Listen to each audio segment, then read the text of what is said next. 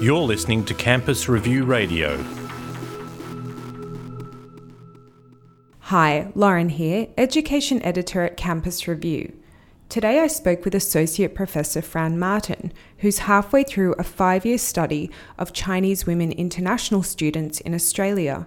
She's focusing on their everyday lives as opposed to their academic outcomes. We spoke about her findings so far and her tentative recommendations for Australian policymakers, students and educators going forward. Why do you think there is little previous research on this topic? Yeah, okay. I think it's to do with the fact that international students have been welcomed so thoroughly in Australia, mainly for their fees. Mainly it's to do with the fact that the Australian higher education sector has become increasingly reliant on these fees to fill a kind of funding shortfall that's been left by decreasing federal funding per student on higher education over the past couple of decades. So as a follow-on from that, international students have been framed by universities mainly as consumers, and this is a point that's been made in some of the existing research by Simon Marginson and other experts in the field as well. So since they're framed as consumers, I guess there's a concern by universities to sort of maintain the quality of the product that's being sold, and that product is education. So there's the existing research that we do have has tended to focus on education and education studies. So how do the students learn? What problems might they face in the classroom? What's their experience like in the classroom? All of which is important to look at, but it has tended to sort of neglect what's maybe a less obvious question about their wider social experience while they're here, which I think is a question that's important not only for us looking at them in their role as consumers, and it actually is important in that regard as well. Like if you want people to keep coming, we need to ensure that they're having a good general experience.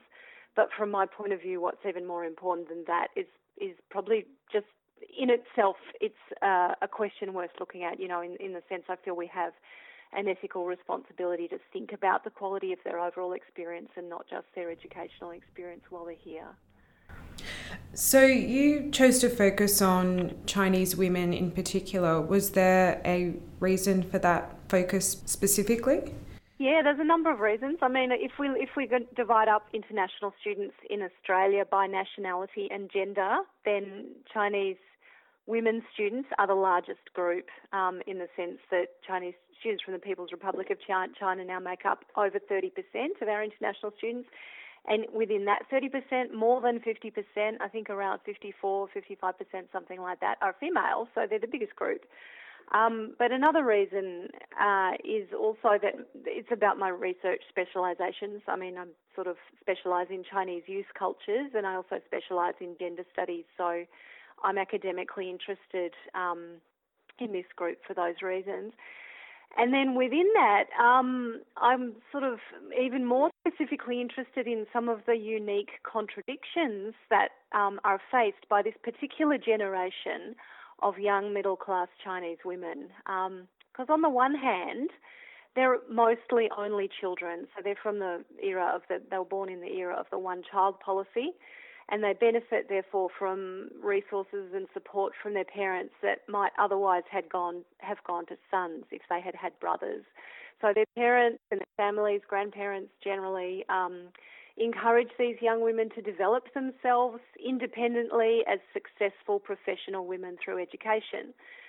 On the other hand, though, there's kind of an opposite pressure on them, which is what many sociologists in China have pointed to as the re-traditionalisation of gender roles after the end of Maoism. So we see things like a widening gendered pay gap, and we see women being encouraged back to the family, quote unquote, in times of unemployment in the cities. And we see the rise of this really pernicious way of thinking about professional, highly educated women in their late 20s as, if they're unmarried, calling them leftover women. I don't know if you've heard that term. It's a very, very common one in Chinese media and public discourse. And obviously it's stigmatising people who aren't married by a certain age. So this generation of women is facing immense social and familial pressure to sort of reorient themselves from self-focus and self-development and education, professional development, and towards a more family-focused identity as wives and mothers, basically before they turn 30, so that their 20s are a time of really strong contradictions that are quite hard to manage for many young women. And I guess I wanted to see what would happen to the way they negotiate those contradictions if they leave China for a few years for study during their 20s, and then how they would then respond to those kind of pressures in the light of having been away for a few years. So you've sort of covered one reason already, which is them wanting to sort of branch out of that societal expectation. But did they mention any other reasons for coming to Australia to study? Yeah, they did. I mean, I think this came out particularly when I interviewed 30 of the students before they left China. And 10 of those I also got to interview their parents, particularly their mothers tended to come along to the interviews. So for the mothers and also for those young women coming to study at master's level who maybe had already had some work experience, they were saying they were particularly interested in study abroad because they knew about gendered bias in the professional job market in China. So they wanted to sort of use a Western university higher degree in a sense to level the playing field against less qualified male job applicants. So they had stories of, my good friend at university, a girlfriend, had the highest GPA in our class, and she went for this job, but then one of our male classmates got the job and we know his GPA was lower, and so on. And the mothers who'd already had experience in the workforce certainly knew about people being having trouble when they got pregnant, in the sense of maybe not keeping their job or not having their job left for them during their period of maternity leave, or not being offered maternity leave, all kinds of things like that. So they're quite aware of those gendered pressures in the workforce, and basically hope that studying abroad could help them get a professional job in the first place in competition with male applicants. And did most of them plan to go back to China once they had gotten their degrees? That is really hard to say. I asked them that question at the beginning of their studies, and those who were partway through their studies when I first contacted them. And really the answer was they didn't know. It was sort of like, well, most of them were sort of saying, probably go back, but if I had an opportunity to stay and work, I might do that for a while, or I might end up staying. I think really there's sometimes a perception in Australia that international students, because of our migration program and because of the graduate working visa and the opportunity to essentially convert from a student visa to a skilled migrant visa eventually, there's a perception that people come with this very cold, calculating plan of migration. But I found that there were a couple of people I interviewed who were very sure that they wanted to immigrate ultimately. But most people were very aware of how difficult that path is and were not willing to say, yes, that's my plan. They were more sort of saying, well, let's see what happens. Let's take it a step at a time, which I've found throughout the study is generally their orientation towards the future. It's very hard for this generation to have any certainty about where they're going to be in 2 years, in 5 years, in 10 years. It's sort of, it could be back in China, it could be here, it could be somewhere else, kind of feeling to their responses to those questions. On to their experiences in Australia, how have they shaped their attitudes towards those key study points that you mentioned on gender, for example? Yeah, okay. So in relation to questions around gender, sexuality, marriage, intimate relationships and so on, I mean, I am only partway through the study, so I can't be conclusive about this. But a couple of tentative findings. One is that it seems to me and to my participants when I talk to them about this, that the Chinese students who are in Australian cities develop almost like an alternative world in relation to sex, gender, morality and relationships, which is a bit different to the way they would have approached these things when they were at home, so that the rules that apply in China become a little bit different while they're here, or a little bit more relaxed. So one example is it's really common while in Australia for people to cohabit without being married, so people living with their boyfriends or partners, where sometimes people do that in China as well. This generation is already quite a sort of liberal one in relation to intimate relationships. But it's easier to develop these kind of different norms out here because of the lack of close-range surveillance, basically, by the elder generation, like whether that's parents or grandparents or neighbours or, just other people in the society who might, particularly for women in China, might draw conclusions about somebody's morality if she was to do something like that at home, but she's able to do it out here. So that's quite interesting. And then you get regimes of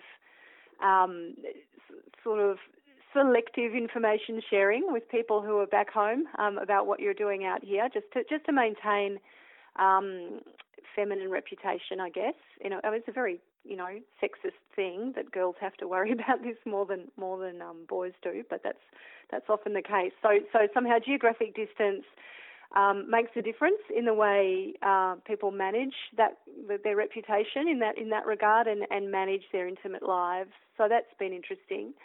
And I don't think sometimes people ask me, is that because they're picking up on the different sort of sex-gender value system in Australia? And when I ask my participants that, they sort of say like they have the impression that people manage relationships here a little bit differently than in China, but because many of them don't have really close friendships with local students or peers, they're not necessarily picking up those cues from them. It's more just the simple fact of being away from home causes people to be able to elaborate different kind of systems.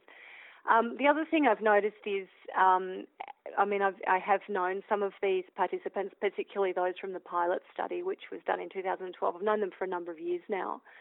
And as they progress through their 20s, at the start they might say their ideal age for marriage is, 26 or 27. As they get to 26 or 27, it's like, no, actually, maybe after 30 will be okay. So the ideal age for marriage keeps rising higher and higher as time elapses, and they see that the time is getting shorter, all of the things they want to achieve before they feel they'll be sort of, I don't want to say trapped, but sort of constrained perhaps by a different kind of identity after marriage. All of that becomes more present to their minds, and they sort of start thinking maybe a later marriage is a good idea after all. In relation to national identity, and this is kind of a big question, I guess, in Australian media in recent months, it's true that when I first, because I ask this question regularly, I ask them the question of, how do you feel about the country of your birth? What are your feelings for China? And I ask that a lot of times during the study to see how it changes. And there is a trend for people to say, I think I love China even more now that I'm overseas. And there's even a bit of a discourse among them that sort of says, everyone knows when you've lived abroad for a while, you love China more. So I've seen that quoted by other scholars and journalists in the press here. But the thing is, when I ask more questions after that and continue to probe deeper, the picture becomes more complex. I say, what do you mean? In what regard do you love China more? And they'll come up with cultural and personal aspects like, I think the people there are really lovely, my family's lovely, I miss the food, I miss the convenience of everyday life. I think Chinese history is very rich and, valuable resource for us. These kind of soft cultural aspects rather than a sort of hard nationalism. And correspondingly, also some participants come to increasingly appreciate the institutions that they encounter abroad, institutions like freedom of the press, freedom of association, the multi-party political system. So all of that is at the same time as saying, but I really love China. So I think their nationalism is very complex. And I'm coming to see actually popular eruptions of nationalism, such as that we see among Chinese students abroad, for example, on Chinese social media, I'm coming to see these actually in part as a particular type of public performance, right? I'm not saying it's not sincere, but it seems like, say, on National Day or on the day of the military parade, this is the anniversary of the War of Resistance against Japan a couple of years ago, suddenly your WeChat feed is covered in Chinese flags. And I'm beginning to see that the students are seeing that it's the right thing to do. It's the right sort of motions to make on that day. It's the appropriate kind of speech to have on that day, if you like. And particularly if you feel that your country is under attack by people who are not from that country, then the right thing to do is for you to defend it, much as you would defend your family if somebody said something nasty about your mother or father. So having that kind of response, I think, does absolutely not mean that you uncritically accept or applaud every decision, every stance, every policy of a particular government. What it means is it's seen as ethically correct to defend your nation if it's under attack overseas, or to applaud it if it's, having a sort of major significant festival or something like that. And I'd add to this that I have had many conversations with students where they openly criticise aspects of the regime. So, and these again are the same students who would say that they love their country. So I kind of think that the type of popular youth patriotism that many commentators have remarked in this generation in China maybe is a bit unfamiliar in an Australian context. I know we have certainly have eruptions of youth nationalism here on certain occasions, but I don't think that overall patriotism is quite as cool for Australian youth as it is for this generation in China. But having said that, I don't think that this type of patriotism is necessarily as sinister as some media reports have painted it. I think it's far more complex. So drilling down to their more sort of day-to-day experiences, I think there's also a bit of a perception in the media that some of these students only get by at university with the help of tutors or through, various cheating mechanisms, or they just sort of repeatedly fail and are allowed to resit exams until they pass. So has that been what you've noticed at all amongst the cohort that you're studying? No, not at all. I mean, the academic ability in my main core group of 50, or a bit more than 50 if you count the pilot study, is right across the spectrum of ability. So we've got people getting the Dean's Prize for the top students in their year, and we've got people who failed some subjects. And it looks to me pretty similar to the domestic students that I teach in terms of how much people struggle, how much people fail or need to be helped by tutors. I'm actually not, it's interesting the question of tutors. I don't think that I'm just thinking maybe one or two of my participants have sort of had a tutor during their time in university, but no, they generally just rely on their own efforts of studying and working as hard as they can. In fact, I mean, the one thing that, because, I've sort of got a double identity. I'm being a researcher and I also work and teach in a university. So, and I shift between those roles a little bit in my own mind when I'm speaking to my participants, who do sometimes ask me for advice about study in the course of just when we meet up and chat about life. And the one thing I find myself, telling them is really you need to make use of the resources the university has available. Please go and talk to your lecturers. Please, give yourself the best chance by speaking to your tutor, by clarifying the question, by asking them about the structure for your essay before you hand it in. So I'm asking them to take on more, if you like, tutoring from the university than they may have realised when they arrive that they're entitled to. So I absolutely don't think that there's a big problem along the lines you've described with sort of being pushed through or relying on tutors or anything like that, at least not among the students that I'm looking at, they're also, I would add, across a range of different universities, from group of 8 universities right through to more recently established institutions outside the Group of Eight. And they're not struggling generally in the kinds of ways you describe at all. Although I would, say, of course, anyone for whom English is a second language faces academic disadvantage in an English-speaking country. I mean, or an English-speaking institution. That's just clearly, the case. But no, the other problems you mentioned, I'm not really aware of in this group. On to I don't know what to really call this, whether it's sort of a cultural characteristic or simply, as you said, being a second English language speaker. But is sort of shyness an issue in the classroom and also socially because of those language difficulties? Yeah, I think the question of language is a really complex one. I mean, and there's a bit of a vicious circle chicken and egg scenario here. We know from the research around language acquisition that the best way to learn a language is to use it. And I'm sure, if you or any listeners have learned a second language, they'll know this as well. You learn by speaking. You don't really learn in the classroom or from a textbook. So when Chinese students are effectively excluded from local social and friendship networks, as they are very clearly, I think, coming out of my research, I can see that. When they're excluded from those friendships, they don't have a chance to improve their English as much as they would if they were managing to, hang out more with English speakers, and that can become a vicious circle. Shyness, yeah, I do think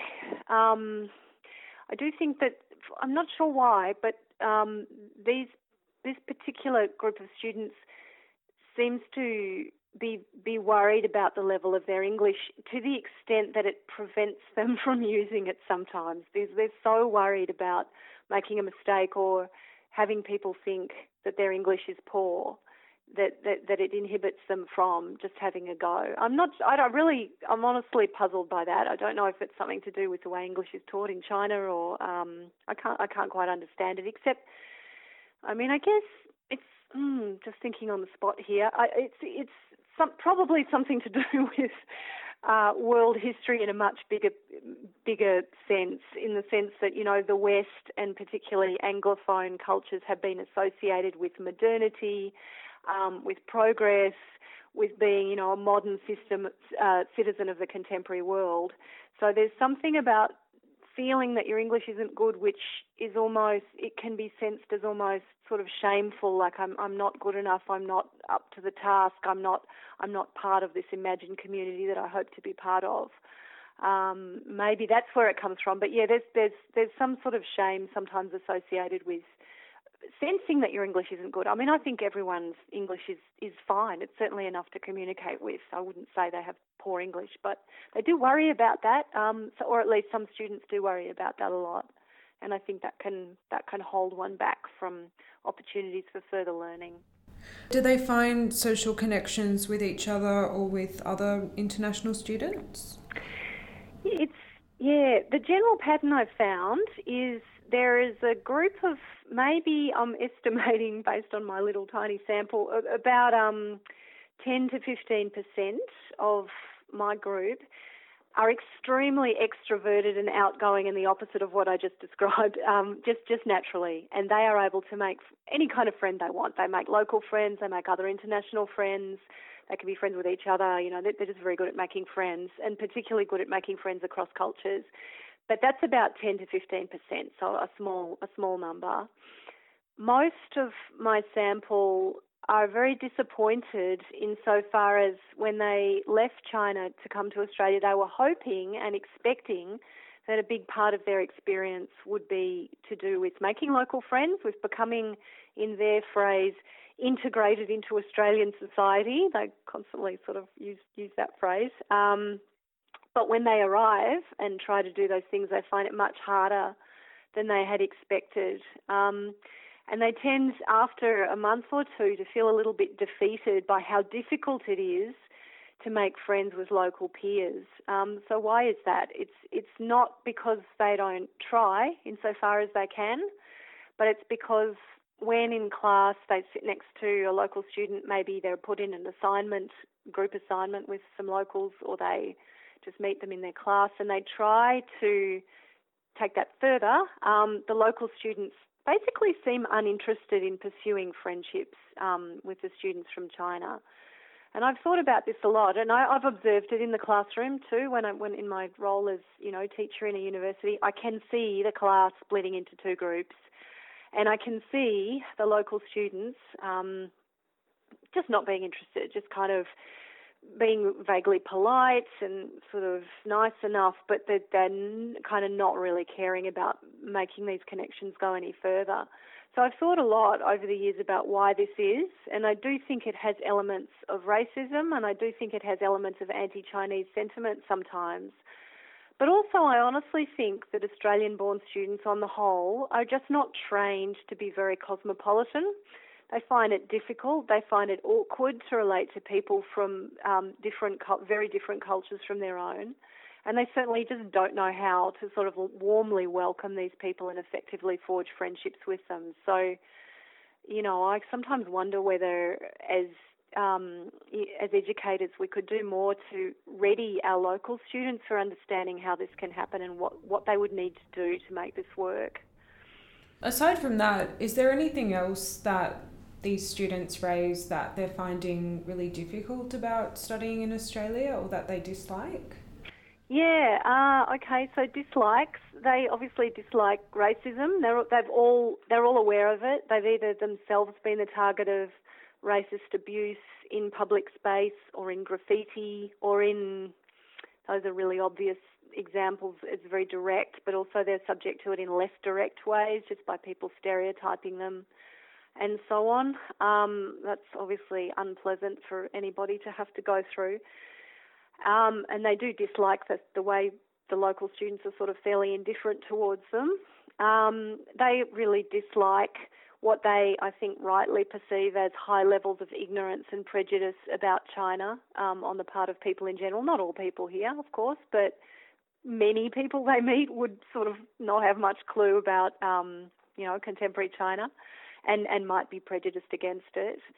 And they, of course, dislike perceptions of prejudice among certain academic staff as well, and as rightly they should dislike that. It's not something they should have to deal with, I think. And did they have any comments on the quality of our education? Yeah, I mean, generally, it's because my study is mainly looking at their social experience. I'm not directly asking them that question. I think it comes up, though, in conversation. I mean, most of the studies that are done about that question show that the levels of satisfaction with the educational outcomes are okay. Some show they're very okay, like over 80% or around there, and other studies, depending on whose statistics you look at, show a little bit lower. I think because I'm doing in-depth work with a very small number of students, so it's not like a survey. What I get is detailed discussions of a particular lecturer or detailed discussions of a particular subject or course. And there's certainly some complaints about, as I said, perceptions of prejudice. One participant told me that her lecturer at one of the Victorian universities had given handouts to the local students for revision but didn't give them to the international students, which is like, if that's the case, it's, I can't imagine what that person's thinking. So, stories like that, and that's just one example of many, would suggest, if obviously staff are going to behave like that, that will cause dissatisfaction with the educational aspect. But that's not the norm. The norm is, overall, more or less, over the course of a whole degree, things turn out okay. Even if you have one or two tutors or lecturers who you feel are not great, generally, the quality of education's all right. So overall, I know you're still doing the study, but so far, would you say that their experience as a cohort has been positive for them? I think it's really, yes, in general it's positive. They're not going to, if things continue as they are going now, they're not going to say that they regretted coming or anything like that. It's generally been pretty good. But of course it's a mixed picture, and it depends which aspect we're looking at. I do think that a lingering disappointment will be how hard it's been to make more effective connections with local peers and with local sort of culture more generally. On to the fact that you're developing recommendations. Obviously, you have yet to finalise or formalise them, but can you share any potential ones so far? Yeah, I do have some ideas for what I'll eventually sort of schematise into recommendations. So just kind of 4 of them come to mind when you ask that question. The first one is about the way information is provided to students and their families, and I feel that it would be really beneficial to do this much more consistently in multilingual formats and not just in English. And I mean here offering accurate and up-to-date information about really important things outside of the university. So things like their rights as a tenant. How does the health system work? What is a GP? Why do you have a GP instead of going to the hospital when you're sick? What will your overseas student health cover, insurance? What does that cover? How does that work? Also workers' rights, especially the minimum wage, how to calculate what your minimum wage should be for your job. What is the tax-free threshold under which you don't have to pay any tax, therefore, you don't need to sort of freak out about about tax issues if you're going to be beneath the tax-free threshold. Wage theft, how common it is in the hospitality industry here and how it's illegal. All of these things could be provided in multiple languages, I think, to international students, because currently the way that students access this information, the students from China, it's not so much from the university sources or the government sources in Australia, because those are provided in English. Not that they can't read, they can read English obviously, but we all know it's easier to read something, and particularly very important information, it's much more effectively communicated in your own mother language. So they tend to find this information in Chinese, circulated informally through WeChat public accounts, and it's not always accurate and it's not always up to date. So I feel, why don't we have, wouldn't it be good if really reliable information provision could be done in Chinese, written Chinese form as well as in English? Secondly, I've just been thinking a bit about this question of particularly some of my participants who were enrolled in master's degrees have now graduated. When they graduate, they're eligible to apply for a graduate working visa. And the graduate working visa is one way that the Australian government encourages international students to choose Australia. You can come here, and after you finish your degree, you get the chance to work in Australia for a year or two.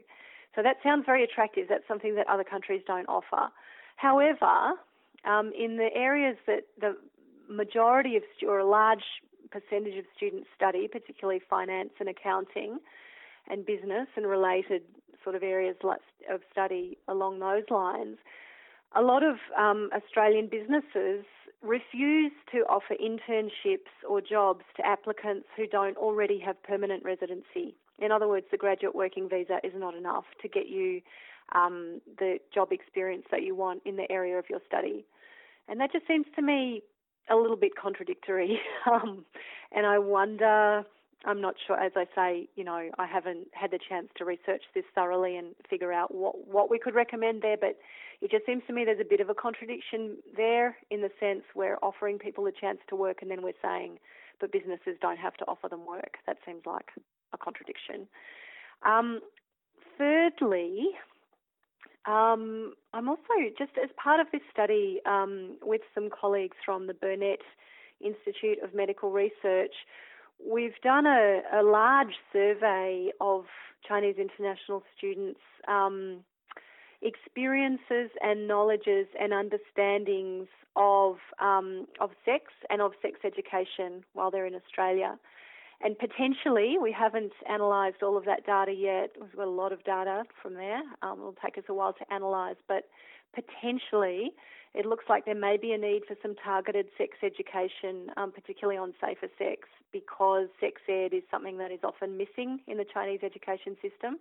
It's supposed to be there, but a lot of teachers anecdotally just kind of skip that part, so that when 17, 18, 19, 20-year-olds come overseas for study, some education on safer sex might just be a really helpful thing that we could maybe provide. And finally, it comes back to what I was saying before about actually educating local students in cross-cultural communication and how the internationalised classroom could value add to their own education. I think it'd be really valuable if we could think about how to do that. How do we orient domestic students towards the international students that they're sitting next to, so that collectively in that internationalised classroom, both cohorts can learn from each other and can sort of value add to their educational experience overall. So that's the four I've thought of so far. How would you like to see this data used once the study finishes? Yeah, I think it's got a few uses. I mean, hopefully it's got academic applicability, and then some practical or more direct applicability as well. I mean, I guess academically, what I'm wanting to, and I will write an academic monograph out of the study, which I hope will deliver new insights into a few things, certainly into the lived experiences of China's current generation of urban middle-class women, their changing understandings of gender and what it means to be female. Also, more broadly, into how does it feel for people who are living lives under conditions of increased personal mobility, which are conditions that affect not just this group, but a large and growing number of people in the world today, which is, far beyond just China and Australia. So how does it feel to be a person who's on the move professionally and educationally and just generally throughout one's life course? How does it affect one's sense of oneself, one's sense of one's identity, whether in gendered terms or national, cultural terms and so on, one's view of the world and one's place within it? So a kind of contribution to mobility studies there, I guess. But in terms of the Australian higher education sector, I'm really hoping to contribute to sort of broad-level reflections on the changing nature of higher education in Australia in the context of educational globalisation, and to ask, or along with other scholars also working in this field, to collectively ask, like, where we're headed and how we can best meet the challenges of the new internationalised educational environment, I guess.